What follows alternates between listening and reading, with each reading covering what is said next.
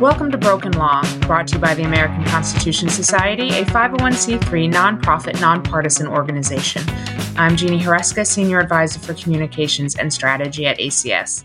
Former President Trump is now facing 4 indictments, 1 out of New York, 2 federal, and 1 out of Fulton County, Georgia. These cases will be playing out in the coming months and years. Last week, we discussed Trump and his legal team's claim that the First Amendment protects Trump against the federal charges related to election interference. This week, we are delving into another issue that has come up around speech, and that is concerns about witness tampering. When does permitted criticism turn into tampering or juror intimidation? I'm thrilled to be joined for this conversation by returning guest Barb McQuaid. Barb is a former U.S. attorney for the Eastern District of Michigan, current professor of law at Michigan Law School, NBC News legal analyst, and co-host on the Sisters-in-Law podcast. Barb, welcome back to Broken Law. Oh, thanks very much. Glad to be with you. It is so great to have you, and I'm so grateful that you had time in your very, very busy schedule. For folks who don't know, you are a very frequent guest on MSNBC these days, providing insight into all of the legal proceedings that are unfolding. Well, the news cycle is keeping many of us busy these days. Yes. Well, I'm grateful that you're here. We're going to talk about a couple things, but I just we're 2 days out from the Georgia indictment coming out. I wanted to get your overall takeaways from the indictment. Is it what you expected? Yes and no, I guess I'll say. Yes, there'd been a lot of talk about a RICO indictment for a long time, and that Fulton County District Attorney Fani Willis has a fondness for the RICO statute and has used it frequently, so I wasn't surprised there.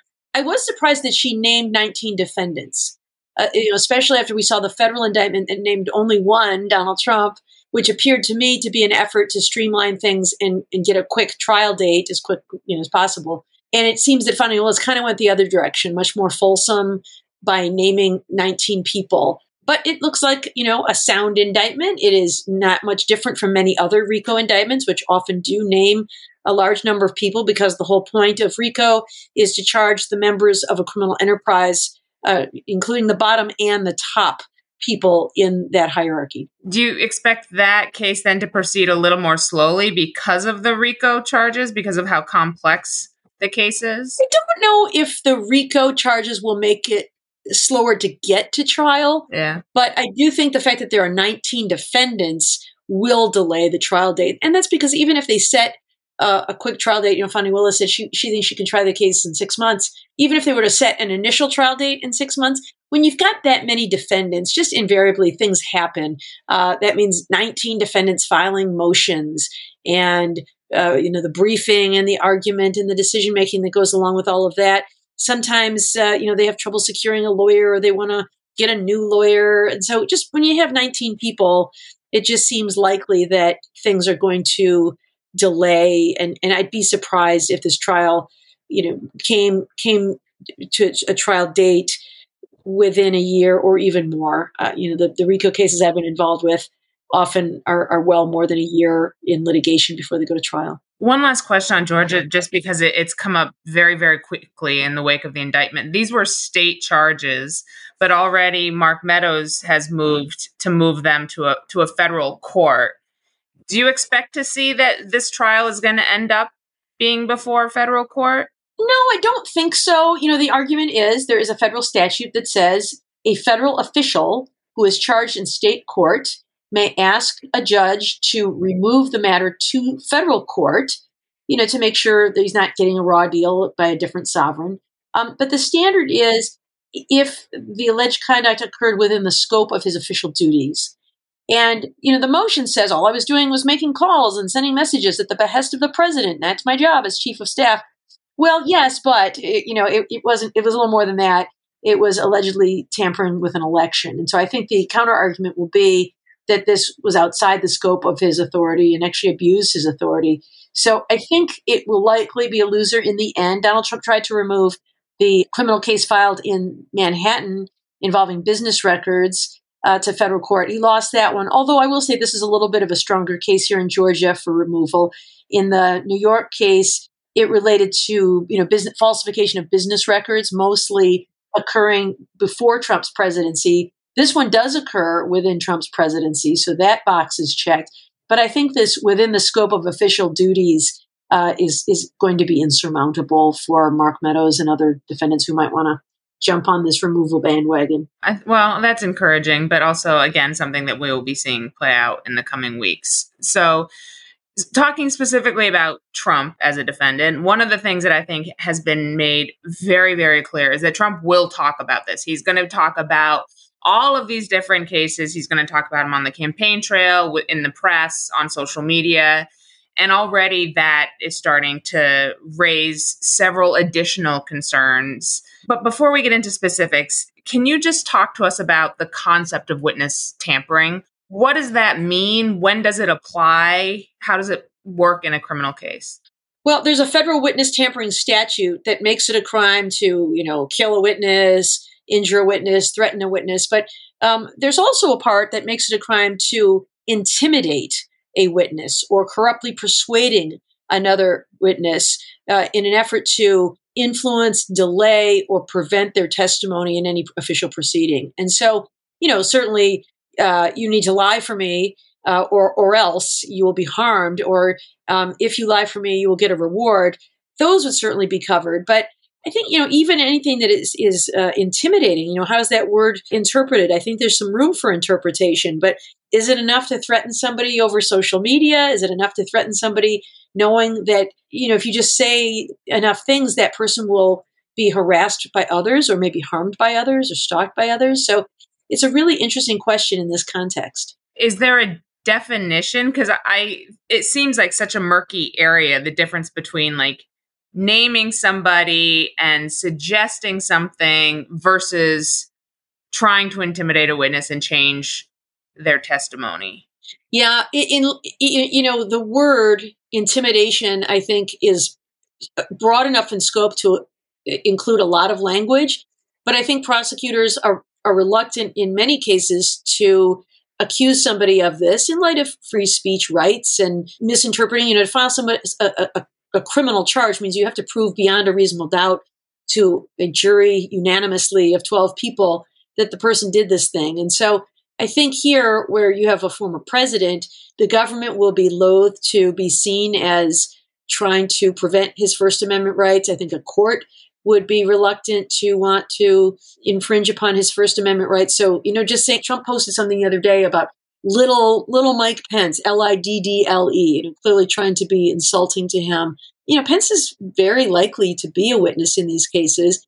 And when Trump disparages him online, even if Pence says, I don't care what Trump says about me, I'm good. He has to think about the political consequences of that. He's running for president too. And so to the extent he draws the ire of Donald Trump, that harms his political fortunes. Is that enough to be seen as intimidation? Or we know that when Donald Trump sends his wrath at a particular person or event, other people might answer the call. We might see, the same kind of response we got on January 6th, that some people might take it upon themselves to see Donald Trump's insults of witnesses as a call to action, and they might harm them or protest them or dox them or do all kinds of things. So it's really a fine line when you're kind of crowdsourcing the intimidation the way Trump often does, even if only indirectly. Well, and as soon as this topic came up, it made me think back to the January 6th Select Committee public hearings last year. And there was concern about witness intimidation then. In fact, the committee moved up a hearing because of this very concern that witnesses were being contacted. But as you noted, nothing came of those. There were no charges filed. It was just a repeated concern by committee members. Yeah, it's difficult to prove. You have to show that the person had the intent to influence, delay, or prevent their testimony. And so, short of a gag order, I think a defendant could say, no, I have a right to say that this witness is unbelievable, is not credible, especially when I'm running for president. I have to be able to defend myself in the court of public opinion. And so one way I'm doing that is by saying what I believe to be true, that, Mike Pence is a liar or whatever it is, or was weak or whatever is the current statement that Donald Trump is saying. So I think it's a really challenging area for a judge. And of course, if a judge gets too heavy-handed, that plays into Trump's hands, where he's trying to portray himself as a victim and that this is all a political effort to prevent him from being elected. And so I think if he is gagged or jailed for saying any of these kinds of things, it kind of just plays into his hands in portraying himself in that way. So it's a tough place for prosecutors and for the judge to be. Yeah, and so just to get into one specific, because this is one of the reasons I was so excited to talk to you specifically, you flagged a particular social media post by Trump in which he targeted former Lieutenant Governor of Georgia, Jeff Duncan. And amongst other things in that post, Trump said that Duncan shouldn't testify before the Fulton County grand jury. So this was obviously before the indictment came down. But that was naming a specific person and telling them to do something, telling them not to do something. You said that was witness tampering in real time. Yeah, I mean, that one, because it was so direct, a lot of times it's difficult because it's kind of vague. Well, it was just a general attack on his credibility. I wasn't trying to interfere with his testimony in any way. I mean, saying he shouldn't testify, that's about as close as you get to corruptly persuading another person in an effort to influence, delay, or prevent the testimony of that person. So that's pretty close. And I could imagine a charge based on that. Or we'll see how loose Fani Willis wants to be in this case, or how tight a leash she wants to seek for Donald Trump. But I could imagine that being a basis as a condition of release, that he cannot make comments directed to or about witnesses on social media. I think everybody's very reluctant to enter a gag order on Donald Trump because he's a candidate for president. But to the extent you're talking about a witness in a criminal case, I don't think it is too much to ask a judge to order the defendant as a condition of release to refrain from intimidating witnesses. That's not so hard. And I'd be very specific about it. You can't intimidate witnesses on social media. Can you just define gag order for folks who aren't familiar with that? Yeah, and it takes a lot of forms, and the term gets abused a lot. But in some cases, you will see a judge enter an order that just says, you cannot speak publicly about this case. Don't talk to the media. You'll see that sometimes in high-profile cases because the judge doesn't want the case tried in the media, where the jury pool might be poisoned or tainted by things they hear that are not evidence, that can't be used in the case. And so from time to time, judges will enter, it's a variation on a protective order. I'm protecting the rights, the integrity of this trial for both parties by asking you not to talk about it publicly.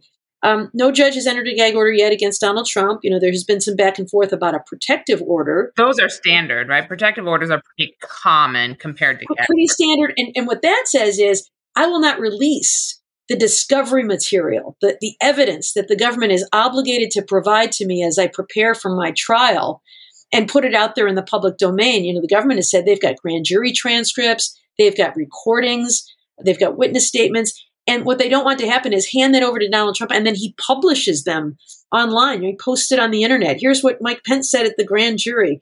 And so that does seem pretty standard. It's not entered in every case, only cases where there may be an issue, especially cases where there is a real concern about witness intimidation or witness safety. But pretty non-controversial. And it's been done in a lot of the January 6th cases, so not controversial. So a judge has entered an order there, although even there gave him a lot of leeway. Not everything he receives in discovery, which frankly, in my view, he doesn't have a First Amendment right to publish things that he gets in discovery. Those are for the purpose of preparing his defense, not to try his case in the media. But nonetheless, the judge entered a fairly narrow protective order saying anything the government marks as sensitive, you can't disclose. So it might be these things that we've been talking about, like grand jury transcripts and recordings and witness statements. But other things he'll be able to share publicly. So I don't know about that, but I guess she's trying to give him as much slack as she can. But that's in contrast to a gag order, which is you can't discuss the case at all in public. And that happens from time to time, but never before have we had a defendant who is also running for president. And I think it's fair to say, imagine for a second that this person is not Donald Trump, that this is a candidate that you might want to support for president. It does seem that that person and the voters have a right to kind of hear that person's side of the story, because a trial might be delayed even past the election. And if I'm going to cast an informed vote, I want to hear what this guy has to say about these charges. He's been accused of committing these various serious crimes. What does he have to say about it? And so I think to gag him and prevent him from defending himself when the case is not going to go to trial for some time might be a bit much. But I thought Judge Chutkan had an interesting perspective on it, which was, well, if you want, we can just move up the trial date. and we can have the trial sooner, and you can tell your story then. And he didn't seem to like that approach either. I was going to ask you about that, because that is one of the questions here is, if you can't or opt not to gag him, what else can you do other than just letting him continue to spout whatever he wants to spout? And the judge does have the option of speeding up the trial and saying, actually, the trial is going to start in 4 months instead of next year. How does that impact this thinking? Because so far the thinking is Trump wants the trial pushed back. So is that the biggest arrow in her quiver? Yeah. And I don't know, on the one hand, moving up the trial date is a good arrow in her quiver, but she can't move it up too much, because she does have to make sure that she's giving him due process. And so if he needs additional time to reasonably prepare, to review discovery material, to file motions, then I think she's creating an issue for appeal if she demands a trial too quickly. And so, typically a case is supposed to go to trial within 70 days. The defendant has a right to that speedy trial, and the public also has a right to a speedy trial within 70 days. But in a case with voluminous discovery, novel legal issues, it would be, I think, a violation of defendant's due process rights to speed him along too much. So she does have that arrow, but I don't think she can say, let's go to trial next week or immediately to get you to stop. There are some things she can do. I think you could enter an order that doesn't say you can't say anything about the case, but maybe one that says you can't talk about the witnesses per se. Although one of the witnesses may be one of his primary opponents. Yeah, well, there's a good point too, right? So Mike Pence is a good example there. Yeah. So it's really, really tricky about what a judge can do here to try to rein him in. I mean, I think she could say things about his role as a witness or about his testimony and prevent him from talking about that, but still go after him on his policy views or other kinds of things. But it is going to be tricky, especially because of Trump's track record of being so incendiary. He's already posted all kinds of things about the prosecutors and the judges and some of the witnesses, as you have said. And so I think he's going to test the boundaries because he can. And, if a judge dares to jail him, he may see that as victory, because then he can portray himself as the victim and the victim of political persecution. Well, and it brings up the issue that's come up of, should he be found guilty, can he be incarcerated? He's under Secret Service protection. What does it look like for the Secret Service to protect somebody in federal prison? Again, all these novel issues. Donald Trump kind of breaks everything he starts or he joins. No clear answer. I think that for all of these, the two federal cases and the Georgia case, at least, he is facing prison time, significant prison time. But a judge could impose a sentence and then order that it be served in home confinement. Or in the federal system, it is the Bureau of Prisons who designates a person to a place of confinement. During COVID, a number of these white-collar defendants got sent home. Paul Manafort and Michael Cohen, all were told, go on home and serve the remainder of your sentence in home confinement. So I could see that happening. But, when your home confinement is Mar-a-Lago, it's hardly punishment. And so if I were the prosecution, I would be working hard to find some safe place of incarceration, solitary confinement in a setting where Secret Service can be present and can monitor his safety. But no doubt they regardless of what he ever does in the future, the worst thing he could possibly do, he still remains a former president and he's entitled to that protection. And it's a protection for all of us. He has in his head all kinds of national security secrets. If he were with the general population in a prison, those secrets could be beaten out of him. Foreign spies could get to him. All kinds of things. And so it is important to protect his safety. But there may be some way to incarcerate him, in some unusual circumstances while maintaining his safety. You're listening to Broken Law, brought to you by the American Constitution Society. If you're enjoying Broken Law, consider becoming a member of ACS today. You do not need to be a lawyer to be a member. As we discuss so often on this podcast, our laws and legal systems impact all of us. By supporting ACS, you support Broken Law, our work to diversify the federal bench, and our advocacy for Supreme Court reform. You also become a member of our nationwide network. Learn more about ACS by visiting our website at acslaw.org. And now, back to the conversation. Going back just briefly to the federal election interference case, the other issue that has come up with regards to his comments, and we've somewhat hinted at it, is tainting the jury pool. We're talking about a case that's going to be tried in D.C., so you're talking about D.C. eligible jurors. What does it mean to taint the jury pool? Because anybody in D.C. is just flooded right now with media coverage of these cases. Yeah, it's interesting. I think the legal standard they often talk about is a circus-like atmosphere surrounding the trial. The big case is the Sam Shepard We case. have that. Yeah, I know, right? The big case is the Sam Shepard case, who was accused of killing his wife, the inspiration for the fugitive. And it was such a circus-like atmosphere that it was thought that he could not get a fair trial in his home area of Cleveland, and it had to be moved. But we live in this circus-like atmosphere these days. Especially around presidential candidates and Trump in particular. Yeah. So is there any place where he could get a fair trial? I don't know. I think the way you deal with it, one, is you try to minimize the statements that are out there that are about the case. But I think the way you deal with it is through a rigorous voir dire process. I know it's hard for people like us who are news junkies, and probably people who listen to this podcast who are news junkies, to even get their heads around. But during the time I was serving as a prosecutor and selecting juries, it was surprising to me how many people pay very little attention to the news. They say things like, look, I'm very busy. I have a full-time job. I have a family. I have children I take care of.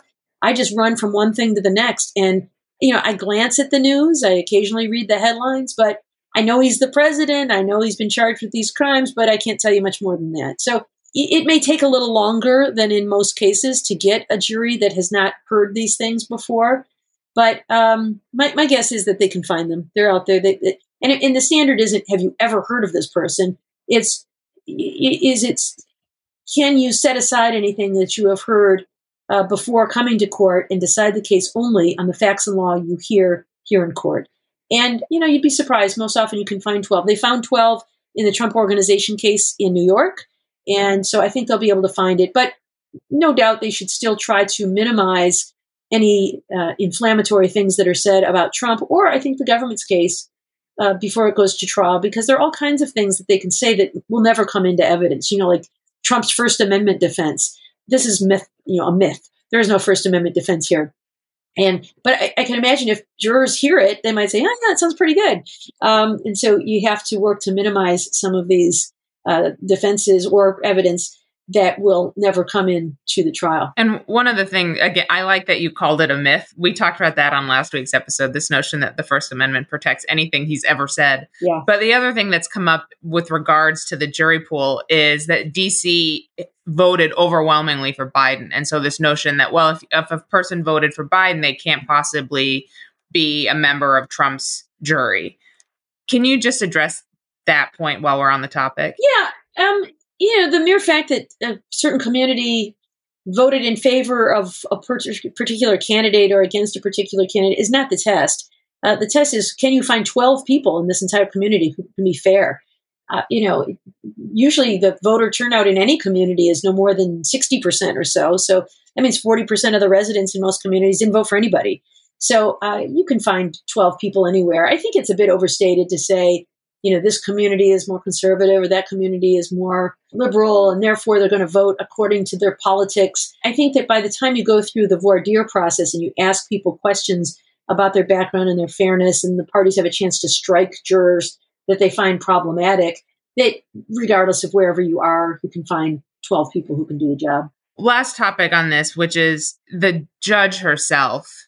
So we've talked about witness tampering, the jury pool. This has been talked about, including on your podcast that is so wonderful, Sisters-in-Law. People should listen to that as well. Is that Trump is baiting the judge by name. Does the judge have a response to that? Is this one of those situations where, like, a judge is a federal official in this case, like, she can take it? Or is there a repercussion when you so blatantly and publicly go after a sitting judge? Yeah, my fear is that a judge will be inclined to say, I've got thick skin. That's, I know it's not personal. It's the job. I've got a target on my back simply because I'm assigned to this case. And so I can handle it. But I think it would be a mistake to do that, because even if Donald Trump isn't going to do anything physically to the judge, there is the worry that someone out there will take the bait and harm her. And so whenever he calls these people out by name, whether it's the judge or the prosecutor, and disparages them, I worry about their safety or the safety of their staff or, their colleagues, the other people who work in their buildings.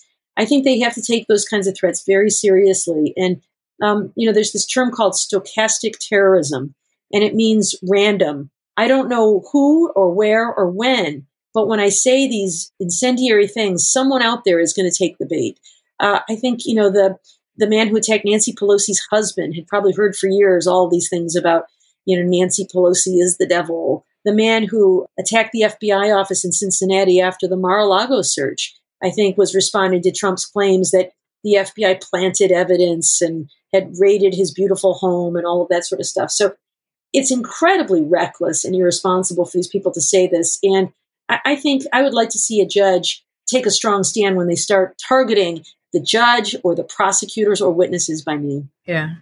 Well, I'm with you. I think this could get very scary, not just in terms of Trump himself, but what happens as a result of what he says. And so I have a feeling this conversation will evolve in time. And the last point on this is we've been talking mostly about the federal case. We obviously now have a Georgia case that is subject to Georgia law. Does anything we've talked about thus far, witness tampering, going after witnesses, judges, the prosecutor, does any of that change under Georgia law? Is there anything specific about Georgia that would change the analysis? Each jurisdiction has its own laws that are sort of unique to that community. But in general, they all go after the same things, right? Due process, fairness, presumption of innocence.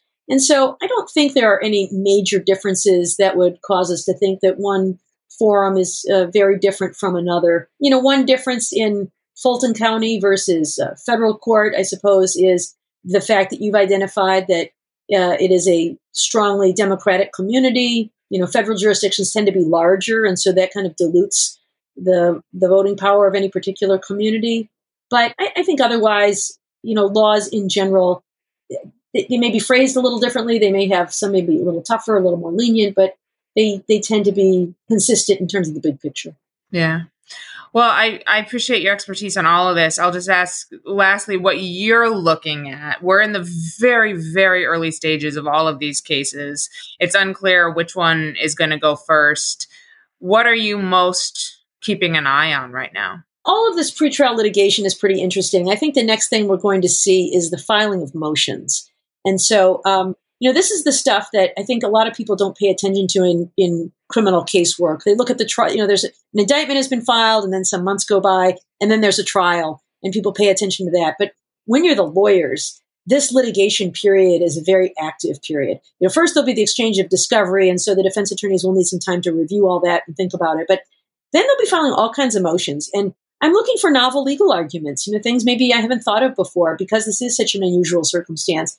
I imagine there will be things like motion to dismiss on the basis of the First Amendment, which I think will not prevail. There may be some constitutional arguments about Donald Trump's abilities as the president, that he was able to do these things. I'm sure there's going to be some advice of counsel defense that we see get raised. But I'm just curious what else. We've anticipated a few of them, but probably not all of them, especially in Georgia where there's 19 defendants, 19 lawyers thinking creatively about how they can get rid of this case and get it dismissed. I'm sure we'll see a lot of novel legal arguments. And then the government will have to respond and there will be oral argument. So that part of it is actually, I think, really interesting. And it may not get a lot of press. It'll get a lot of press, right? Because it involved Donald Trump. So that's part I think your listeners, lawyers, law students, should pay attention to because I think it'll be really interesting. And I think we may see some kinds of arguments we've never seen before. Yeah, this is going to get an unusual amount of coverage, which means everybody will get an interesting legal education, whether they're a lawyer or not. So I say that to basically say, Barb, I hope you'll come back because I'm sure we'll have questions and need help understanding it as it plays out. So thank you so much for making time today. And I hope you will come back in the future. You bet. Anytime. Thank you for having me. Thanks again to Barb for returning to the show. If you missed last week's episode about free speech's breaking point and Trump's mythical First Amendment defense, as Barb described it earlier, now is a great time to catch that episode wherever you're listening to this one. Summer in general is a great time to go back and listen to any and all episodes you may have missed, so take a minute to browse our complete episode library. And make sure to follow us on social media at ACS Law on Twitter, at American Constitution Society on Instagram, and using hashtag Broken Law Podcast. Together, we'll speak truth to power about the law, whose interests it really serves, and whose it does not.